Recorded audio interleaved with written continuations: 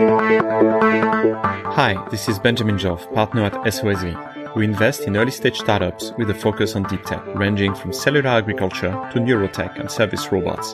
In this podcast, startup founders and investors tell us how innovation can go from lab to market. I like to work on problems that come from fundamental shifts, population shifts, labor shifts. I spend a lot of time in the automation robotic space. I love looking at these old school industries that tech can just really help them in ways that they haven't imagined before. Kelly Chen is a partner at DCVC, a US-based venture fund founded in 2011 that raised $725 million in November 2019 to invest mostly in deep tech. Kelly is a China-born New Yorker who graduated from Columbia Engineering and Wharton with a focus on finance algorithms and manufacturing operations. She worked as a fixed income trader and started angel investing actively and eventually dived into venture capital. DCVC has invested in agtech, advanced manufacturing, biology, and even space tech. Kelly focuses on the transformation of manufacturing, logistics, and supply chain with automation and AI. In this episode, Kelly talks about the opportunities offered by major demographic and labor shifts, DCVC's unique network of equity partners who support the firm with deal flow, expertise, and business networks. She describes how DCVC mixes thesis-driven and opportunistic investments and their approach for the due diligence of deep tech startups on both the technology and business sides. Finally, we close with some remarks on the COVID-19 situation for DCVC's portfolio and investment activity, as well as recommendations on how to deal with confinement and ramp up knowledge on deep tech. Hi, Kelly. Great to have you today. Thanks, Ben. Good to be here. You're a partner at DCVC, and you've been investing in deep tech for a number of years now. Can you tell us about your background and what DCVC is all about? Sure. So we're an early stage deep tech VC, investing mainly in seed and Series A companies. And we focus on companies that are solving problems that require hard engineering and hard science. Sectors that we invest in range from space, quantum computing, to health and computational bio, robotics, and many different verticalized applications of AI. In terms of how I got here, a bit of background on me. Originally from the East Coast, and before moving to the Bay Area where I live now, I was in New York City for over a decade. I grew up in the tri-state, and before that, I'm originally from China. I went to undergrad at Columbia. I majored in financial engineering, and I'm often asked, what the heck is that? Essentially, it's a combination of probability models, statistics, and programming. And this was before big data was even a thing, but it incorporates a lot of the foundations of what is now modern day machine learning models. A number of my classmates then are now quants or in the machine learning field. I also did my master's at the engineering school, focusing on operations research, supply chain, and pricing models. After I graduated, I became a fixed income trader for a number of years, where my desk worked on the entire process of structuring, modeling, and trading different kinds of securitized products. Then I went on to build a new product line trading desk for a global investment bank. During that time is when I started angel investing with close friends and colleagues. And I just love learning about different sectors and new problem spaces. By the time I went to business school, I knew I wanted to try venture capital. I was very fortunate to find my way to DCVC. So I mentioned I had made some angel investments in the deep tech space, including in a space company where I spent a lot of time in diligence. DCVC was one of the most sophisticated investors in the space in addition to being very sophisticated in a ton of other difficult engineering science fields. I've always liked technical problems, being part of technical teams. I mean, 2 engineering degrees and then quant trading, and I used to do US math competitions. So the DCVC team has been an amazing fit for me. You started working with them during your business degree and then eventually joined the team? Yes. What particular sectors are you focusing on at DCVC? The partners at the DCVC flagship fund, we're all deep tech generalists who will spend more time in specific sectors. I choose to spend most of my time in manufacturing, logistics, supply chain. So a bit of more of my background. I like to work on problems that come from kind of fundamental shifts. So I like to think about population shifts, labor shifts, and I spend a lot of time in the automation robotics space. So I'll focus on these sectors. We have a number of other partners that have specific focuses, say in quantum computing, in health and biotech. But we also have a separate bio fund, which we raised about 2 years ago. We have two GPs that came from our fund for growth ventures on that fund. The team on that fund focuses more on, say, wet lab bio and the ag space, whereas our team focuses much more on the computational space. There's a lot of similarities with the scope we have at SOSV with hardware, robotics, sensors, and also the life sciences. But I think you also have frontier tech investments that we typically don't do, like space tech and a few others. Right. We're probably one of the most active space investors. One of our partners was the former co-founder, CTO of Planet Labs. He's been amazing in helping us build a really robust space portfolio. So we're investors in Rocket Labs and Capella Space, obviously investors in Planet back in the day before they launched any satellites, in addition to a number of other geospatial investments. So we're very fortunate to be very active in that space. In space tech, you do both launchers, satellites, and other solutions. Exactly. Let's talk about some of the sectors you particularly focus on. So you mentioned logistics, you mentioned manufacturing. Those are sectors that don't necessarily get a lot of attention from generalist VCs. What do you find appealing in those particular sectors? Before even starting at DCVC, I've been to over a dozen warehouses and manufacturing centers just as a function of my two operations degrees. I did consulting for them. So it's a little bit partially my background and interest, but the other portion is it fits very well into the labor shift and population shift that I spoke about. If you think about the transition in what deep tech is capable of now, as opposed to what it was, say, just a few years ago, robotics and computer vision is getting to a place where it can actually not just supplement humans, but help do tasks that are currently dangerous or super inefficient to use humans, as well as fill the gaps where we are missing a ton of labor force. For an example, in the logistics space, if you look at long haul trucking, we're missing something like 50 to 80,000 truck drivers a year just because long haul trucking is a grueling job in which you're away from your family for weeks and you're driving long hours and it's a bit mind numbing. So it's really difficult to find people to fill that job. So we're invested in Embark, which is a long haul autonomous trucking company, kind of with that thesis of labor shortage. And then in the manufacturing space, a number of other companies that are similarly looking at labor shortage. We actually have some portfolio companies in common, both on the biotech side and the industry side. One in the textile industry. Maybe you can talk about what appeal you found in this company. I'm an investor in Smartex. Right. I'm an investor in Smartex, which is also a SOSV company. They're in the textile manufacturing defect space. What is kind of unique and shocking about that space is that about 30 billion of textile waste happens at the end stage when your textile and clothing is already created and they get scrapped because of defects. So if you think about 30 billion, not only in money, but in actual processing and labor and just the amount of landfill that it goes to, it's an astounding amount of waste. And the vast majority, something like 80% of those defects happen in the very initial stages where your, say, knitting machines are creating the actual pieces of cloth. Right now, it's impossible to cast by eye the defects that come along in the knitting machines. You'd have to have humans looking at each knitting machine at all times to be able to capture these defects. And in addition, it's really hard to see in that this is naked fabric and the lighting is not good. It's just really hard to see the small defects that are happening. What Smartex does is they have sensors and computer vision to be able to real-time detect defects as they come out in the machine. So you're able to stop the machine and then remedy this. So it's not wasting the entire swath of fabric. And the defected swath of fabric doesn't need to go down the supply chain and become an end piece of clothes that needs to be scrapped way down the line. So now you're catching defects as they happen. You're saving manufacturers all the cloth that would have been wasted. And then also it's just an amazing sustainability play as well. By catching defects at kind of the weaving stage, you avoid having that problem propagate all the way to the store.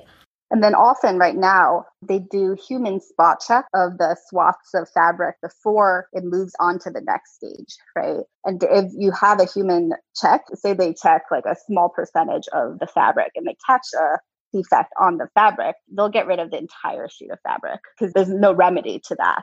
Now, when you catch the problem, you don't need to continue making that entire swath of fabric. So it's saving a lot of raw materials as well.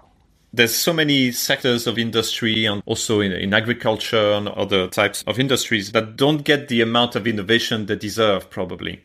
Right. And I love looking at these old school industries that aren't really used to having tech, that tech can just really help them in ways that they haven't imagined before. So at first, it's probably a more difficult sale to these customers that are kind of skeptical that tech can fix some of these problems. But once they see it, it's very compelling.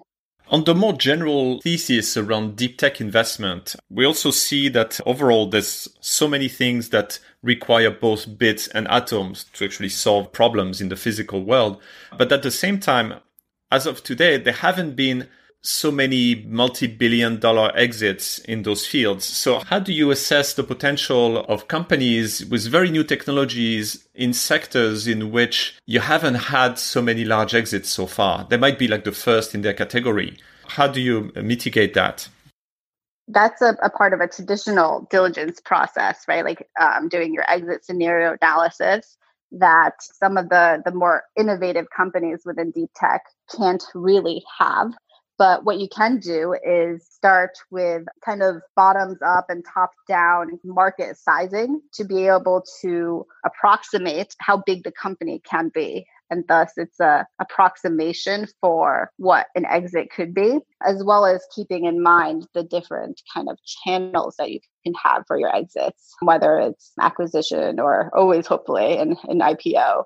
So being able to accurately look at potential unit economics and do a stringent market sizing can really help mitigate that. And examples of companies that we've invested in that just are kind of trailblazing, right? Like there's no precedent for it. And I mentioned Planet already. We invested before they had any satellites. So back then, like commercial satellites just weren't a thing. Like they kind of launched the small satellite revolution. And just to be able to proxy what that data is worth, you look at a lot of, say, what people are paying for non-commercial satellite imagery and like the use cases there. And the use cases are they're huge if you can get the satellites up. So just using other proxies as well as looking at the problem space and approximating what consumer demand could be. About exits, what's also interesting with those deep tech or industry plays is that the variety of buyers is also expanding. It's not just limited to tech companies. Like, for example, in your portfolio, one company called Blue River Technologies was doing agriculture technology and got acquired by John Deere. So not exactly what people would think of a buyer of deep tech, but it was a pretty large exit of over 300 million, if I recall.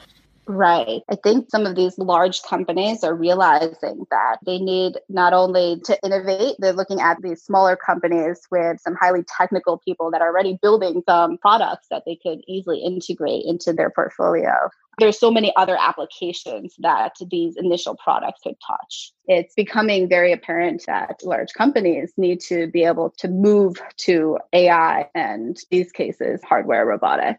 To discuss also about your approach, how do you typically look at deals? Are you thesis driven, like you look for companies in a particular sector and you actively seek them out? Or do you also mix that with some more opportunistic deals that might come to you in sectors that you don't necessarily cover yet? It has to be a mix of both. And I would say if someone is completely thesis driven, right, and you've narrowed down a great thesis, it's still a challenge for you to be able to find a company that is in that narrow space. So I think you have to be open to what is out there, right? Unless you're incubating a lot of companies in-house based on your thesis. So to give an example of hybrid of thesis and kind of opportunistic was, I mentioned SmartTech, right? It's very much in the manufacturing space, but I'd say that textile wasn't something that we have invested in before. And it's an industry that had not really spent very much time in. And that portion of the manufacturing industry was very opportunistic in terms of meeting the company and learning about the problem, and then speaking with a whole bunch of manufacturing textile companies about the problem. So I think a lot of it is a hybrid. There's another company in our portfolio that was a lot more thesis driven, and we were fortunate to be able to find a company kind of exactly in the space of the thesis. So one of the companies I'm on the board of called Safely You is using sensors and computer vision for dementia falls for the elderly. And they sell to assisted living centers. And they've been able to show through just a few months pilots that they're able to actually reduce hospitalizations from falls by anywhere from 40 to 70%, which if you think about the number of elderly people with dementia out there, that's huge for the population in terms of safety and in terms of the amount of money that goes into these hospitalizations. And how that came from a thesis driven is originally I was looking at population shifts, right? And we all know that the baby boomers are getting older. And then a consequence of that is that your people of caregiving age, the kids to these baby boomers, say people who are anywhere from their 40s to 60s, the proportion of the caregiving age to the elderly people is going to reduce by more than half. So if you have so many less caregivers, potential caregivers, how do you properly take care of your elderly people? And then when you go from that problem, you think about how do I use tech to supplement this on the biggest impact scale? And then you see what the biggest problems are for elderly people. And falls are by far the number one costly as well as costly problem. And then just for Medicare, Medicaid alone, I believe it's something like $30 to $50 billion a year for elderly falls. So starting from the big funnel, right, which is the baby boomers, and kind of narrowing down to that space, we were very fortunate to found the Safely You team, and we're very excited about what they're building. In a way, we also have kind of similar approach. We can't really anticipate all the specific innovations that will come up, but we can see major shifts. We also made a recent investment in a company for senior living. It's a robotics company for assisted living called Labrador Systems. One other thing I was wondering is, so you're an early stage investor, but you also invest pretty large tickets. What do you typically want to see in a company? And I'm asking that question because you mentioned that when you invested in a satellite company, they didn't have yet a satellite ready. So does it vary? Do you need to see prototype? Like how much of the science risk need to be already behind? It certainly differs for different types of companies. For kind of your one-offs, right? You mentioned the satellite company, ensuring credibility of the team. Like, have they built satellites before for, say, NASA or other? I mean, it was only NASA back then. The credibility is definitely huge if they don't have a prototype, right? And also, they had a bunch of things to show already at that time. And then for other companies, say ones that are working purely in the software field, right, where it's easier to get an MVP up, we would definitely want to see an MVP. So typically we come in at, I mentioned seed and series A. For seed stage, we definitely like to see a prototype, as well as most often the companies are already at a pilot stage where they're testing out their prototypes or doing some joint development with a larger company.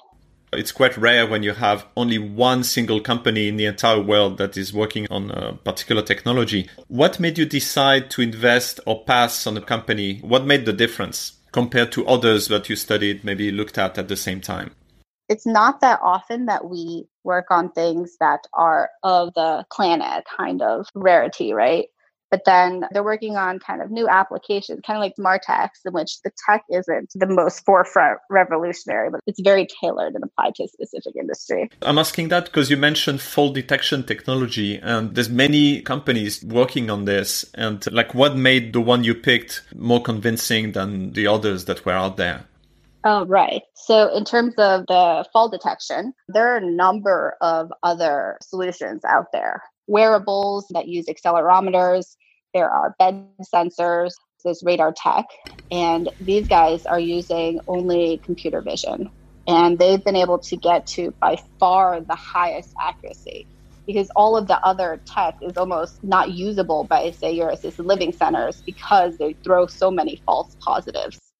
And with the Safely You team, they have a lot of in the wild elderly fall data, which helps them get to the level of accuracy that they are, in addition to just a highly technical team that is super focused on this specific problem. Okay, so they had a smarter approach to the problem. Right. And they're one of the very few that are using only computer vision because they have a lot of the proprietary data. So you can't train these algorithms off of just pure, say, like skateboard falls off ImageNet. Elderly falls look very different than your typical skateboard falls because they're, say, slower or it's more like different kinds of posturing as opposed to a big impact. That must be a very strange data set to look at. Yeah, I imagine. Do they put cameras in the environment, or is it something that elderly would carry with them? No, it's in the environment. They only sell to institutions right now. They don't sell to the individual homes, just as a more compliance type of thing in which they can have installations more regulated as opposed to having people install in their own individual homes for now. So initially targeting assisted living centers.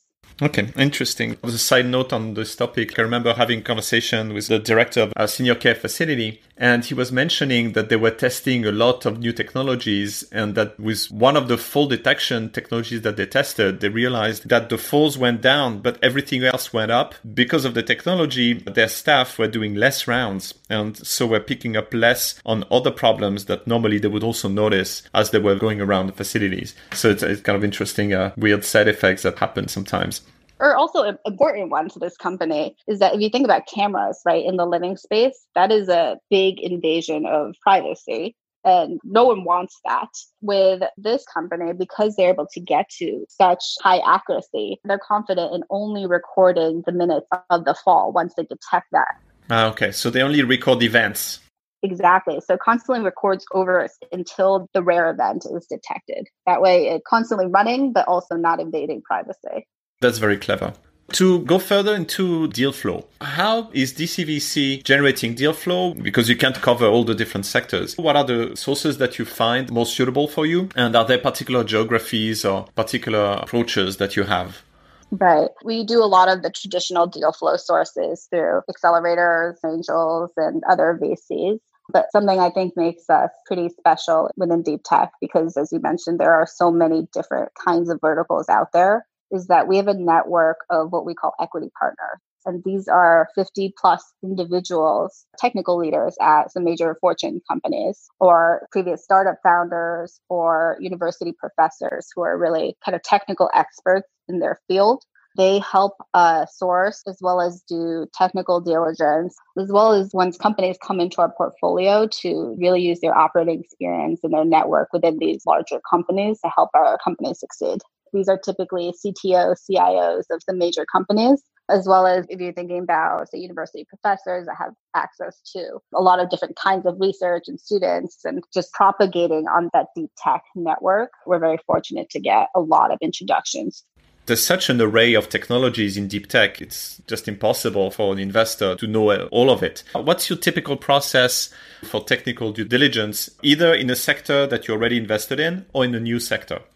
We're starting out easier. It's a sector that we've already invested in, right? We've probably done diligence in the past with a number of experts, as well as now we have that portfolio company who is also an expert in that sector. So we often tap our portfolio companies to help us with diligence. And they're often a really good source of new introductions for new potential companies because they're very well into that ecosystem. And in terms of sectors that we haven't invested in, if we want to bring up, say, smart tech or Safely You again, right? So the textile manufacturing.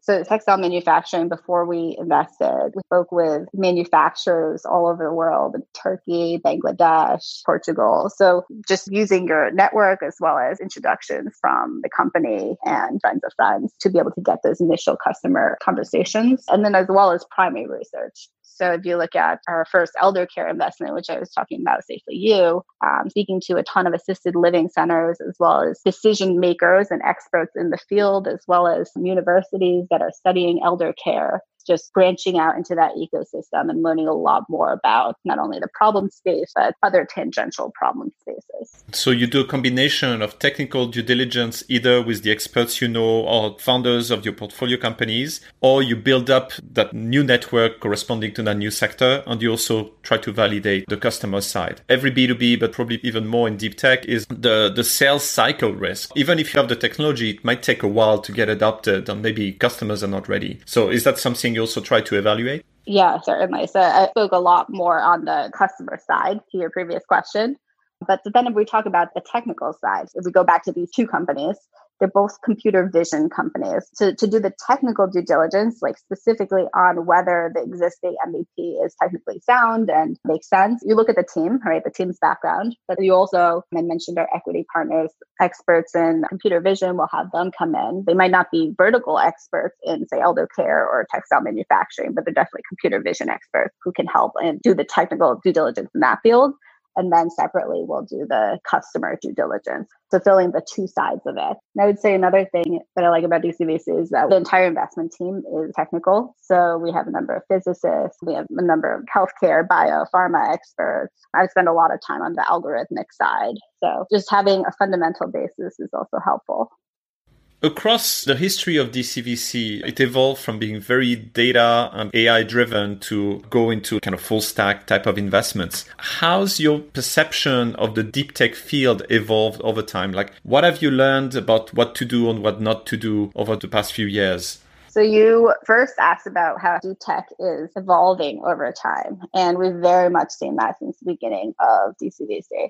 So DCVC started in around 2011, where big data back then wasn't quite a buzzword. Machine learning wasn't quite a thing. So when we were investing, what was at the forefront of whatever frontier tech was were kind of cloud migration and streaming. So during that time, we invested in a number of companies that, if you look at them today, they're not quite deep tech anymore. But during their time, they were very innovative. And some of them have grown into some really large companies. So if you look at Confluent, where we're an investor, if there was an early company right now, it wouldn't quite be in scope for us, but back then they were doing some very innovative things. So over time, what we're more focusing on is less horizontal plays, but much more verticalized plays. If you think of Confluent as much more of a horizontal type of company. And then now we're looking at very vertical specific companies. And we've talked about a few of them, the elder care and the manufacturing. And we talked a little bit about satellites and rocket launches and looking at companies that are solving much narrower specific field using AI. And that's more so where we've seen defensibility as the AI deep learning sector is taking off. Your defensibility is the expertise that you find in your specific vertical.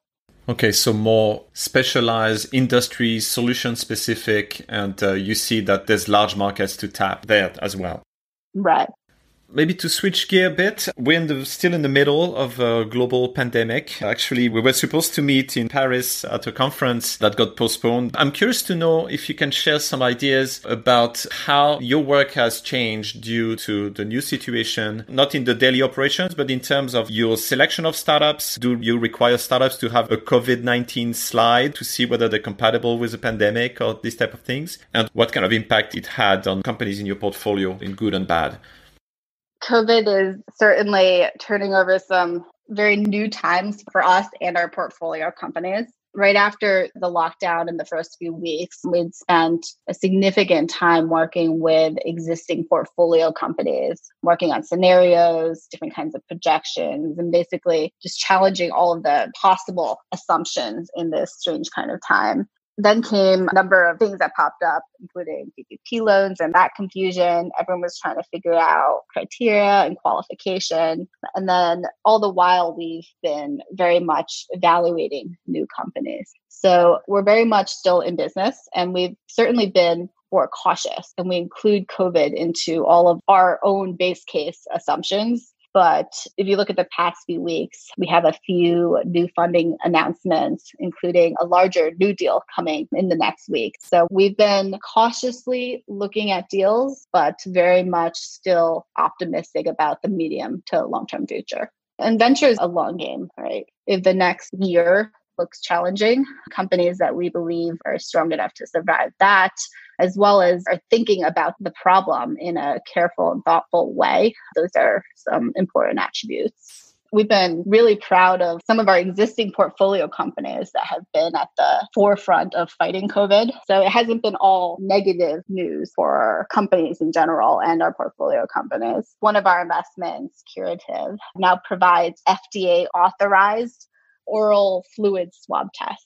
And they've been testing over something like 60,000 people so far. Wow. Another one of our investments is a DCVC bio investment called AbCellera. And they announced a large agreement with Eli Lilly to co-develop different antibody products for COVID. One more is we're invested in Carbon Health, which through the COVID situation has a whole suite of remote care options, including the online assessment tools and telemedicine, as well as they're doing full testing in their physical centers. There are a number of other companies. We published a blog post about it on our website. We're very proud of what our companies have been doing in the fight for COVID. Yeah, it's great to see technologies also on the front lines. Some of your companies are not on healthcare, but in automation and manufacturing. Do you see that the current environment is making it harder for them to do business? Or do you see, on the contrary, that there's maybe more demand for automation because of distanciation and all those things? Surprisingly, a lot of our directly automation companies, say in the hardware space, have been getting a ton of new inbound. Actually, I don't know if it's surprising or not surprising, because like the large companies, right, that are inbounding, a lot of them they're kind of freezing a lot of other actions, but they're very interested in automation in the medium term. So we're hearing a lot of inbound on that front and excited to see where these potential partnerships do land. Definitely too early to tell, but I think it's net very positive in the medium term. In healthcare, the pandemic is a tailwind, but it seems that it's also a good catalyst for automation, robotics, AI, this category of innovation. Right. I'm very enthusiastic on what this will do for logistics as well as micro logistics, which we've just seen kind of exploding throughout this. Like people can't get enough delivery for normal household items as well as groceries, and being able to fulfill those in an automated way will be huge. It's kind of technicality, but in terms of new investments, are you considering or have you done new investments without doing face-to-face meetings or like touching the tech? How do you do your due diligence on technology and people with the current constraints? The vast majority of diligence items we typically already do are handleable over video or phone calls. And it's the occasional, say, hardware, or it's the more social aspect of being able to meet someone in person that creates more camaraderie, right? So I'd say the vast majority of diligence is able to be handled remotely. So far that hasn't been a big problem. Venture capital is such a people business that manages to transition like almost entirely as a remote operation is quite interesting development. It's certainly making do with what you have, right? I've had some stranger diligence calls with companies that are building hardware where, because I can't see it in person, the founders are kind of turning a camera around and then I'm saying, can you move this thing to block this? Let me see how the robot reacts. So it's an interesting new way of diligencing. I definitely agree with you. Getting to the end without having been there in person for some of these companies is a lot harder than others. That probably covers the different aspects from the deal flow, the diligence, and the current situation. I'd love to hear if you have some recommendations about either things you're reading, watching now, or that are your all-time favorites, something are worth sharing. I've been doing a lot more physical activities during my free time during COVID because I'm usually really used to being out and about, and now just being locked in as soon as it's free time. I like to be outside. In terms of watching, don't watch a lot of TV, but I love kind of nature shows. And I've watched all of the Planet Earth and the Blue Oceans 1 and 2 many times. And Netflix has this new nighttime nature show where they're using advanced night camera that make nighttime video look almost like daytime. I love photography, so this is a super interesting one for me. And it's just amazing what they can capture in terms of nighttime activity for wildlife. It looks totally different. And you're getting all these nocturnal kind of hunting and behavior that people haven't been able to capture before with just a light and camera. I think I saw a glimpse of that on Netflix. I'll check it out in more detail. That sounds quite a nice way to relax after a day mostly indoor. Another question would be if you have some recommendations for people to ramp up their knowledge on deep tech, on investing. In our previous conversations, you mentioned that you actually like to form your own opinion and try not to get too much influence, but you might still have some good sources to point to. I would say that for deep tech, because it is so broad, deep tech exists across something like 50 different kinds of verticals. I would start with learning about verticals that would have a higher concentration of deep tech. So, for example, if you're looking at the manufacturing vertical, right? McKinsey and some of the other consulting companies publish some really good deep dives into, say, manufacturing and understanding those problems and then understanding where you'd like to go from those problems that leads you to a certain area of robotics. Then start researching into that area of robotics. I don't think there's a playbook for all of deep tech, right? If you're going to focus on, say, quantum computing, there's very specific resources for quantum computing. And if you're looking at space, it's just a very different field from everything else. So the information is all scattered and it's verticalized. It's an interesting approach to look at more mature sectors and then look for adjacencies for technologies across sectors. Well, thank you so much for your time and your insights, Kelly. Yeah, thanks, Ben, for having me. Thanks for listening. To know more about DCVC, check out their website, Twitter, and the coverage of the latest fund closed in November 2019. Subscribe now for future episodes, follow us on Twitter at Lab2Market and at SOSV, or visit our other podcasts, Designing Science on Biology and China Startup Pulse on Asia Cross-Border Internet.